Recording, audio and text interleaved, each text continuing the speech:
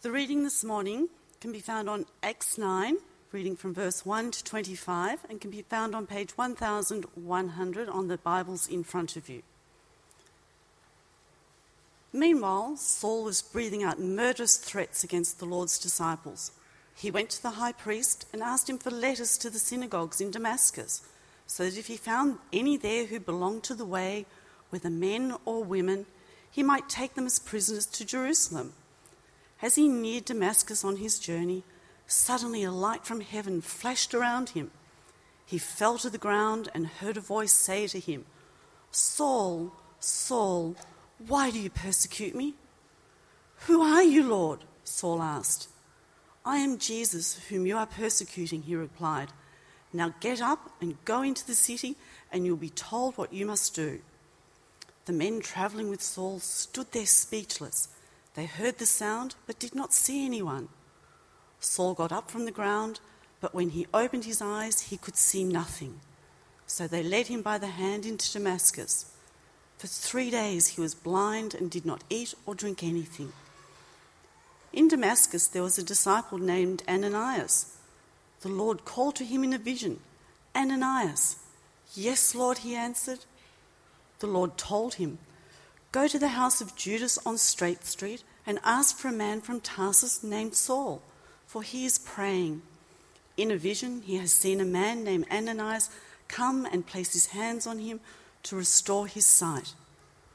"Lord," Ananias replied, "I have heard many reports about this man and all the harm he has done to your holy people in Jerusalem. And he has come here with authority from the chief priests to arrest all who call on your name." But the Lord said to Ananias, "Go, this man is my chosen instrument to proclaim my name to the Gentiles and their kings and to the people of Israel. I will show him how much he must suffer for my name." Then Ananias went to the house and entered it. Placing his hands on Saul, he said, "Brother Saul, the Lord, Jesus, who appeared to you on the road as you were coming here, has sent me so that you may see again and be filled with the Holy Spirit." Immediately, something like scales fell from Saul's eyes, and he could see again. He got up and was baptized, and after taking some food, he regained his strength. Saul spent several days with the disciples in Damascus. At once he began to preach in the synagogues that Jesus is the Son of God. All those who heard him were astonished and asked, "Isn't he the man who raised havoc in Jerusalem among those who call on his name? And hasn't he come here to take them as prisoners to the chief priests?" Yet Saul grew more and more powerful and baffled the Jews living in Damascus by proving that Jesus is the Messiah. After many days had gone by, there was this conspiracy among the Jews to kill him. But Saul learned of their plan. Day and night they kept close watch on the city gates in order to kill him. But his followers took him by night and lowered him in a basket through an opening in the wall.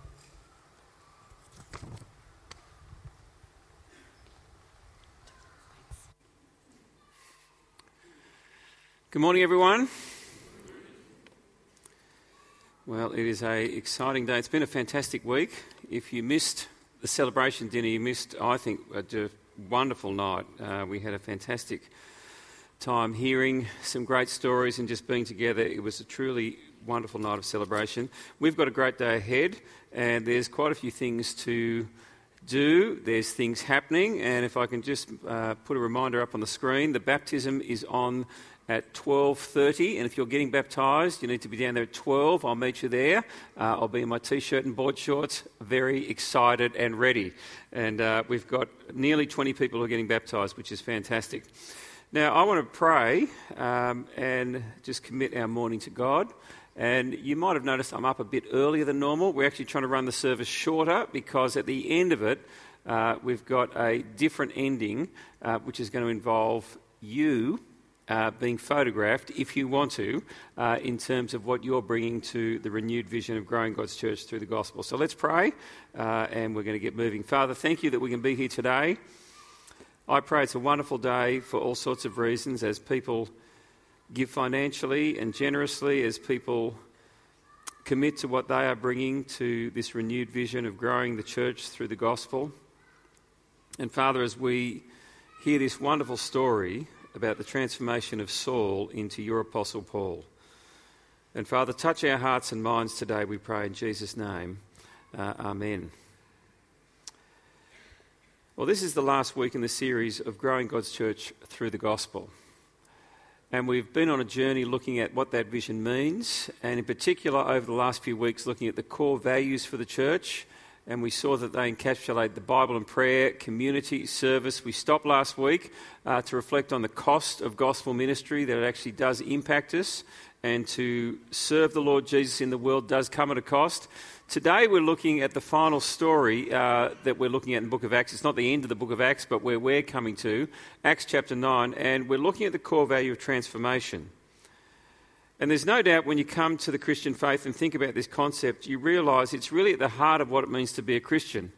And profoundly and deeply in the Christian message is it's a message of hope that people can be changed in quite profound ways. In fact, I would say in ways that no one else or nothing else in this world offers. And when you read through the Bible, it speaks at the very heart of these sorts of changes that can take place in a person when they encounter the risen Lord Jesus and his grace and love for them. The Bible talks about us going from being spiritually dead to actually coming alive, from having hearts of stone to ones that are actually tender before God, from running away from God to actually running into the arms of our loving Heavenly Father, from being racist and excluding of people to loving all people and inclusive, from being miserly and tight-fisted when it comes to resources and finances to actually being generous and giving in a way that's profound, from being cold and hard to actually warm and caring, from being bitter and twisted to actually finding peace in life with God and with others. The gospel says we can go from being anxious and worrying to actually calm and trusting, from being controlled by addictions to actually being freed from them and freed to worship the living God, from being uncertain of eternal realities to assured of our reception of eternal life. Now, I can keep going on, but they're just the different ways that came to my mind when you think about transformation. And you see, it's wonderful news because what the gospel says is that there is no one who can be without hope. And we actually offer hope to people in the most profound ways, and we offer the hope of change and transformation. And as a core value, we want to be that sort of people who are transformed and changed by the gospel. You see, the gospel grows God's church. It brings people in. The gospel is founded upon the word and prayer. It calls people into community. It changes us so that we serve. You see, at the very heart, the gospel is this transforming power that is at work in our lives. And today we stop and think about, I think, one of the most famous and significant stories in all of Scripture. Now, the most famous story, which is the story that all the Bible is about, is the Lord Jesus, okay? Now, just take that story out as a given. I mean, there's 4 books about it. Of all the other stories, this really is one of the most profound. And no doubt in the New Testament, it is the second most important story. I don't know if you know this, but it's actually recorded 3 times in the book of Acts. Here in chapter 9, then later on in chapters 22 through to 26. It's recounted another 2 times. In other words, just so you know the significance of it. When Paul wrote his letters, much of what he writes about, there's reflections of his conversion that happens here, both directly and indirectly, and we're going to see some of those references today.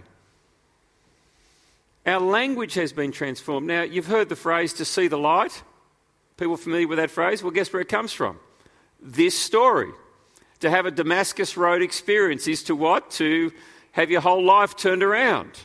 It comes from this story. Because it's this profound story which gives you in one story the wonder of the gospel, the power of the gospel. It shows you what the gospel is. And it's all about the way a man who is called Saul and is a Pharisee is transformed into the Apostle Paul, who is the preacher amongst preachers in the church. So let's have a look at Saul. Now, if you've got your Bibles there, open up. And I'm going to pick up from chapter 8, where Scott finished last week, because that's the first time you meet Saul in Scripture. And it's not the most charming reference. Stephen has just been stoned. He's the first Christian martyr. And these words are recorded in Acts chapter 8, verse 1. And Saul approved of their killing him.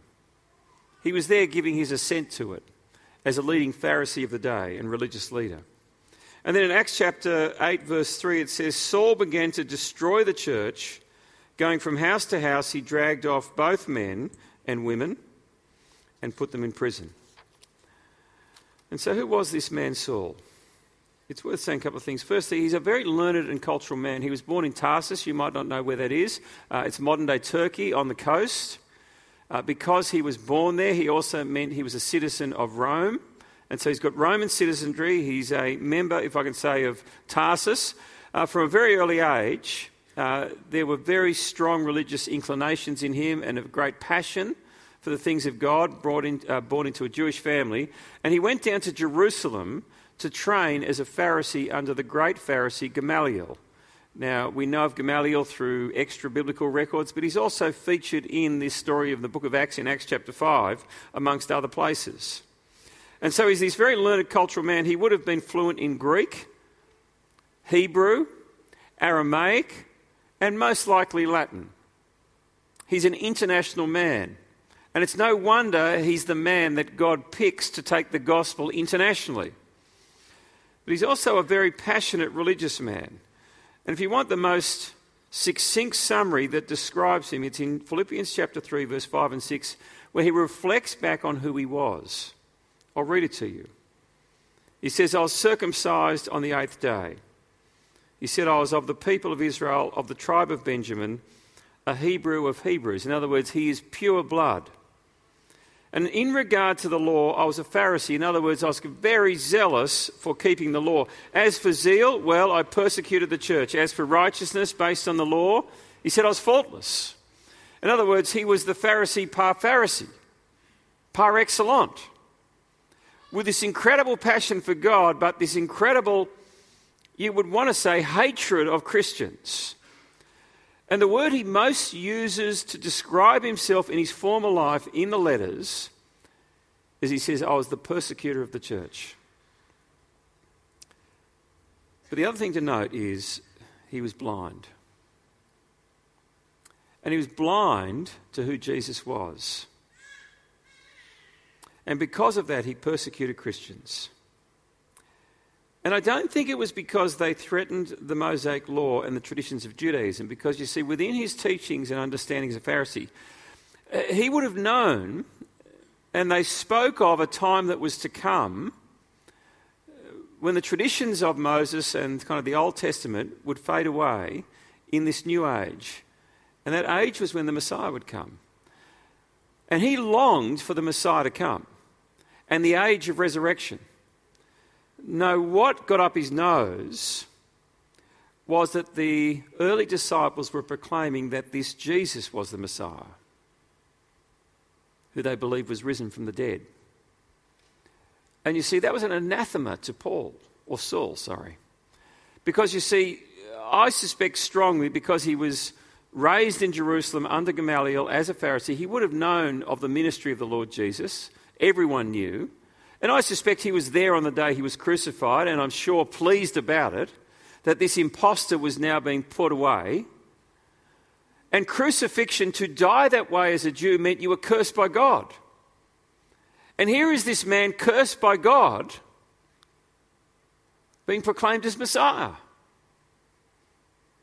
Now it's interesting, Gamaliel, his teacher, in Acts chapter 5, said of this movement, just leave them alone. If it's of God, you won't be able to stand against it. Prophetic words they were. Well, that's not Paul. No, this new thing they're proclaiming is actually incompatible. Get rid of it. And we pick up the story at Acts chapter 9. Meanwhile, Saul was still breathing out murderous threats against the Lord's disciples. He went to the high priest and asked him for letters to the synagogues in Damascus, so that if he found any there who belonged to the way, whether men or women, he might take them as prisoners to Jerusalem. And as we start this chapter, the thing that strikes you is Saul, is blind to the light. And in that day, there was an agreement between Rome and the Jews, which involved an international extradition treaty. Now, we have similar things today. And that was in play in Israel. And they legally could write or appeal to the high priest if there were people who had broken the law according to their Jewish customs, and have them extradited back if they were of Jewish origin from Jerusalem. And so Paul takes up that legal right. He sees the high priest and he goes out to pursue the Christians who have fled, to bring them back and put them in jail. Letters are signed. Off he goes. And you see, he viewed Christians as not just misguided enthusiasts, but deliberate imposters. And he was blind to the light of the gospel. It's interesting when you read some of his letters and you reflect on his conversion. I'm going to read to you this one from 2 Corinthians chapter 4, verse 4. And it's fascinating the way he describes the coming of the gospel. He said, "The God of this age has blinded the minds of unbelievers so that they cannot see the light of the gospel that displays the glory of Christ." Now you wonder how he dreamt that verse up. You see, he knew after the event how blind he was to the light of the gospel that displayed the glory of Christ. Because you see, the thing that he was blind to was this: it was who Jesus was. And there's many ways the Bible describes us as being out of relationship with God. It's what we call sin. And sin is, if I can say, the way we don't want God to be in charge, our rebellion. It can be our ignorance that we don't understand God. It can be the way that we break God's rules. But another way the Bible talks about is that we are blind. We don't understand, we can't see God for who he truly is. And that's what Paul was. He was blind to the glory of Jesus. He knew about Jesus, absolutely. And most people in our Western culture know something about Jesus. What they're blind to is his glory, about who he really is, risen from the grave, the King of Kings and Lord of Lords. Well, what happens? Well, he sees the light. Verse 3. As he neared Damascus on his journey, suddenly a light from heaven flashed around him. He fell to the ground and heard a voice say to him, "Saul, Saul, why do you persecute me? Who are you, Lord?" Saul asked. "I am Jesus, whom you are persecuting," he replied. "Now get up and go into the city, and you'll be told what you must do." The men travelling with Saul stood there speechless. They heard the sound, but they did not see anyone. Saul got up from the ground, but when he opened his eyes, he could see nothing. So they led him by the hand into Damascus. For 3 days he was blind and did not eat or drink anything. Now, the conversion is recorded in just a few short verses, but there's a number of key things that happen, and I want to take us through them. Firstly, he sees the light. And it's where that famous phrase comes, to see the light. And when I say he sees the light, he is blinded by the light. He's overwhelmed by it. And you see, what he's overwhelmed by is the brilliance of Jesus. He's only ever known him as just a man who walked the dusty streets and shores of Israel. Now he's confronted with him in his resurrected glory. And let me say, if any of us were to be confronted by that, we would be blinded by his brilliance too. It's so overwhelming. And if you want a picture of that, have a look at Revelation chapter 1, where the resurrected Jesus, in all of his heavenly glory, comes in a vision to the Apostle John and gives him the revelation. It is blinding, it's overwhelming. He sees the light. Secondly, he's brought to his knees. And it records there in verse 4, he fell to the ground And you see, when you see the brilliance of Jesus, that is the only appropriate posture. When people are confronted by God, one of the things they're confronted by is not just who God is, but actually who you are. And you don't really understand yourself truly until you see yourself in relation to the risen, glorious Lord Jesus Christ. And it's at that moment that you're confronted with actually who you are, and your weakness and your frailty and your sin. And whenever you see people confronted with the living God in Scripture, they're not standing there shaking their fist at him saying, yeah, I'm going to take you on. No, they are on bended knee. And you think about the hymn that Paul writes, or maybe was written before, that he records in Philippians chapter 2.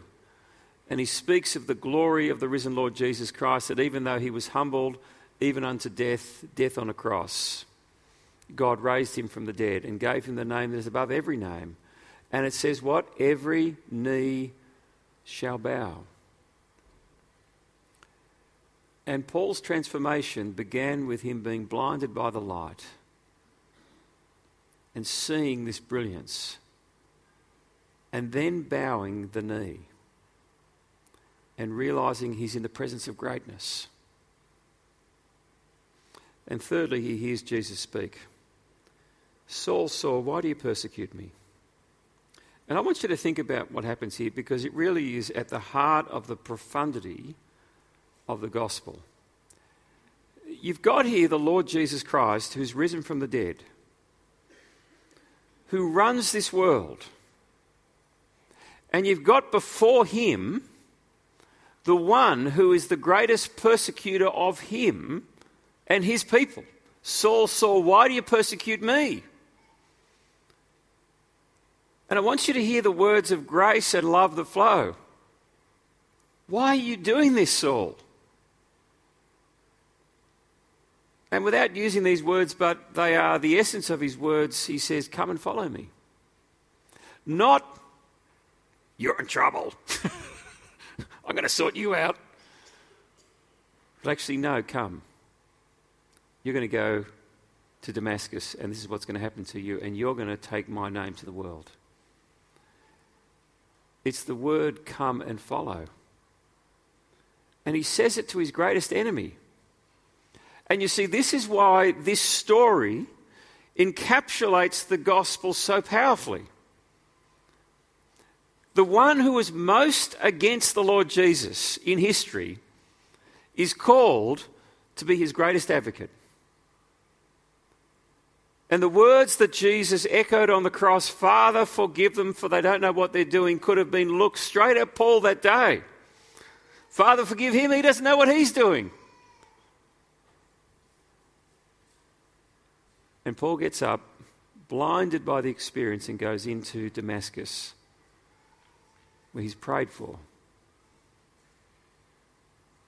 And I want to say to you, friends, this morning, this is the gospel. It's a message of hope that you can be changed and transformed. For God did not send his Son into the world to condemn it, but to save it. That's John 3:17.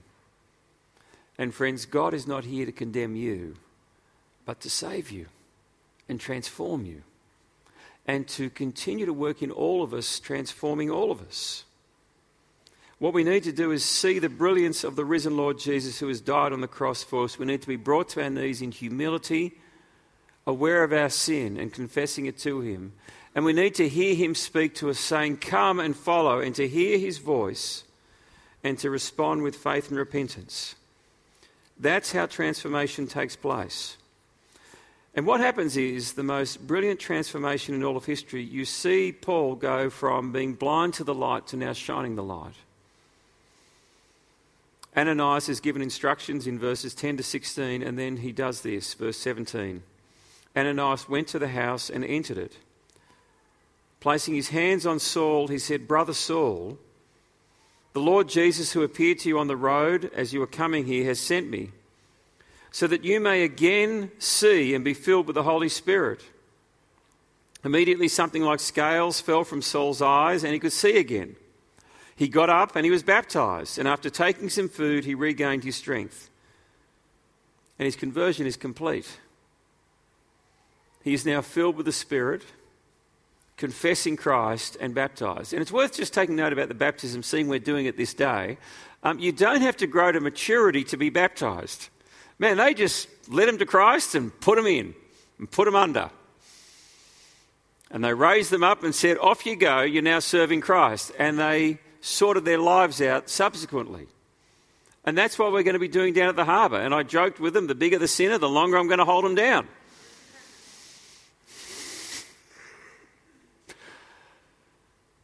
Because it's actually an experience of death. And that's what baptism communicates. You have died to this old way of life. But of course, we raise them up to new life in Christ. And that's what happened with Saul. He was raised to life. And we read on that Saul spent several days with the disciples in Damascus. Can you imagine being one of the disciples there? And you think, is he really converted? I mean, you would be wondering, wouldn't you? You think, really? But verse 20 confirmed that at once he began to preach in the synagogues that Jesus is the Son of God. And all those who heard him were astonished and asked, isn't this the man who raised havoc in Jerusalem among those who call on his name? And hasn't he come here to take them to be prisoners to the chief priests? Well, of course, that was what he'd planned to, but it's not what happened. And yet Saul grew more and more powerful and baffled the Jews living in Damascus by proving that Jesus is the Messiah. His transformation was complete, and the great persecutor of the church is now the great preacher of the gospel. It's incredible. And there's two powerful things we learn from this story that I want to bring to us today as we think about transformation being a core value for us. The first is this: it's fundamental to us as a church and as Christians that we be transformed. That's what the gospel does. It changes us. And we are not called to just have this intellectual assent where we believe ideas about God and have this kind of nice view of morality. No, we're called to encounter the risen Jesus in the power of his Spirit and be changed by him. And to shine his light. That's what it means to be Christian. You receive Christ, you receive his Spirit, and you shine his light in whatever way you can. And as Saul became Paul, same person, there's a different identity. And that's what it means to be Christian. I'm not who I once was. And it's worth, if I can say this, using the metaphor of blindness and seeing. There is no doubt some people, it's like the lights just turn on. And the conversion is dramatic. It's like they're in the dark and all of a sudden they're walking in the light and they're going, wow. For others, it's like there's a dimmer switch where you were in the dark and slowly the light comes on. Now, how you get to walk in the light, whether it's the lights just come on sharply or whether there's a dimmer switch which slowly turns on, that's irrelevant. What's significant, what's important is, are you in the light? Have you seen the light? Have you been transformed by the light? The light of the risen Lord Jesus in the power of his Holy Spirit. That's the important question. And if you haven't, I would encourage you, look to Jesus and ask him to open your eyes so that you might see his glory and see all that he's done for you in his death and resurrection. And pray that he will speak to you those words, come follow me. Transformation is fundamental to being a Christian. We need to be a transformed church if we're to grow God's church through the gospel. But secondly, and most wonderfully, this story, above every other story in the Bible, communicates there is no one too far away from God. There is no one too blind. There is no one too addicted. There is no one too broken. There is no one too anxious. There was no one too sinful. There was no one who was too far away. Because Saul was all of those. And yet God in his mercy called him to come And he came, and he was changed, and he was made alive in Christ. And friends, that is wonderful news for all of us. And if you're here today and you don't know God, I just want to say to you, there is a God who loves you and calls you to come to him. And he wants you to know him through the Lord Jesus Christ. Because, friends, that's what we're on about, being transformed by the risen Lord Jesus. I'm going to stop here. And I just want us to stop and pray and reflect on this story in our lives and being transformed. And then we're going to think about how we wrap up this series with Commitment Day. So let's just stop and think about the transformation that the risen Lord Jesus offers us in the power of his Spirit. And if you need to come to him today, I would encourage you, pray to him right now and call out on his name.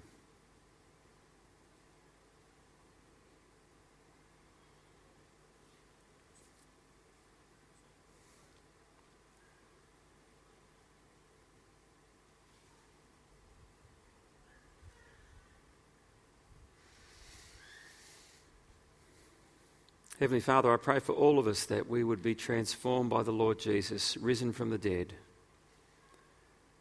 That your Spirit would work powerfully in us so that we know you. Your word would be alive in our hearts and minds so that we hear you speaking to us. And every day we'd hear those words, come follow, and we would follow faithfully and joyfully.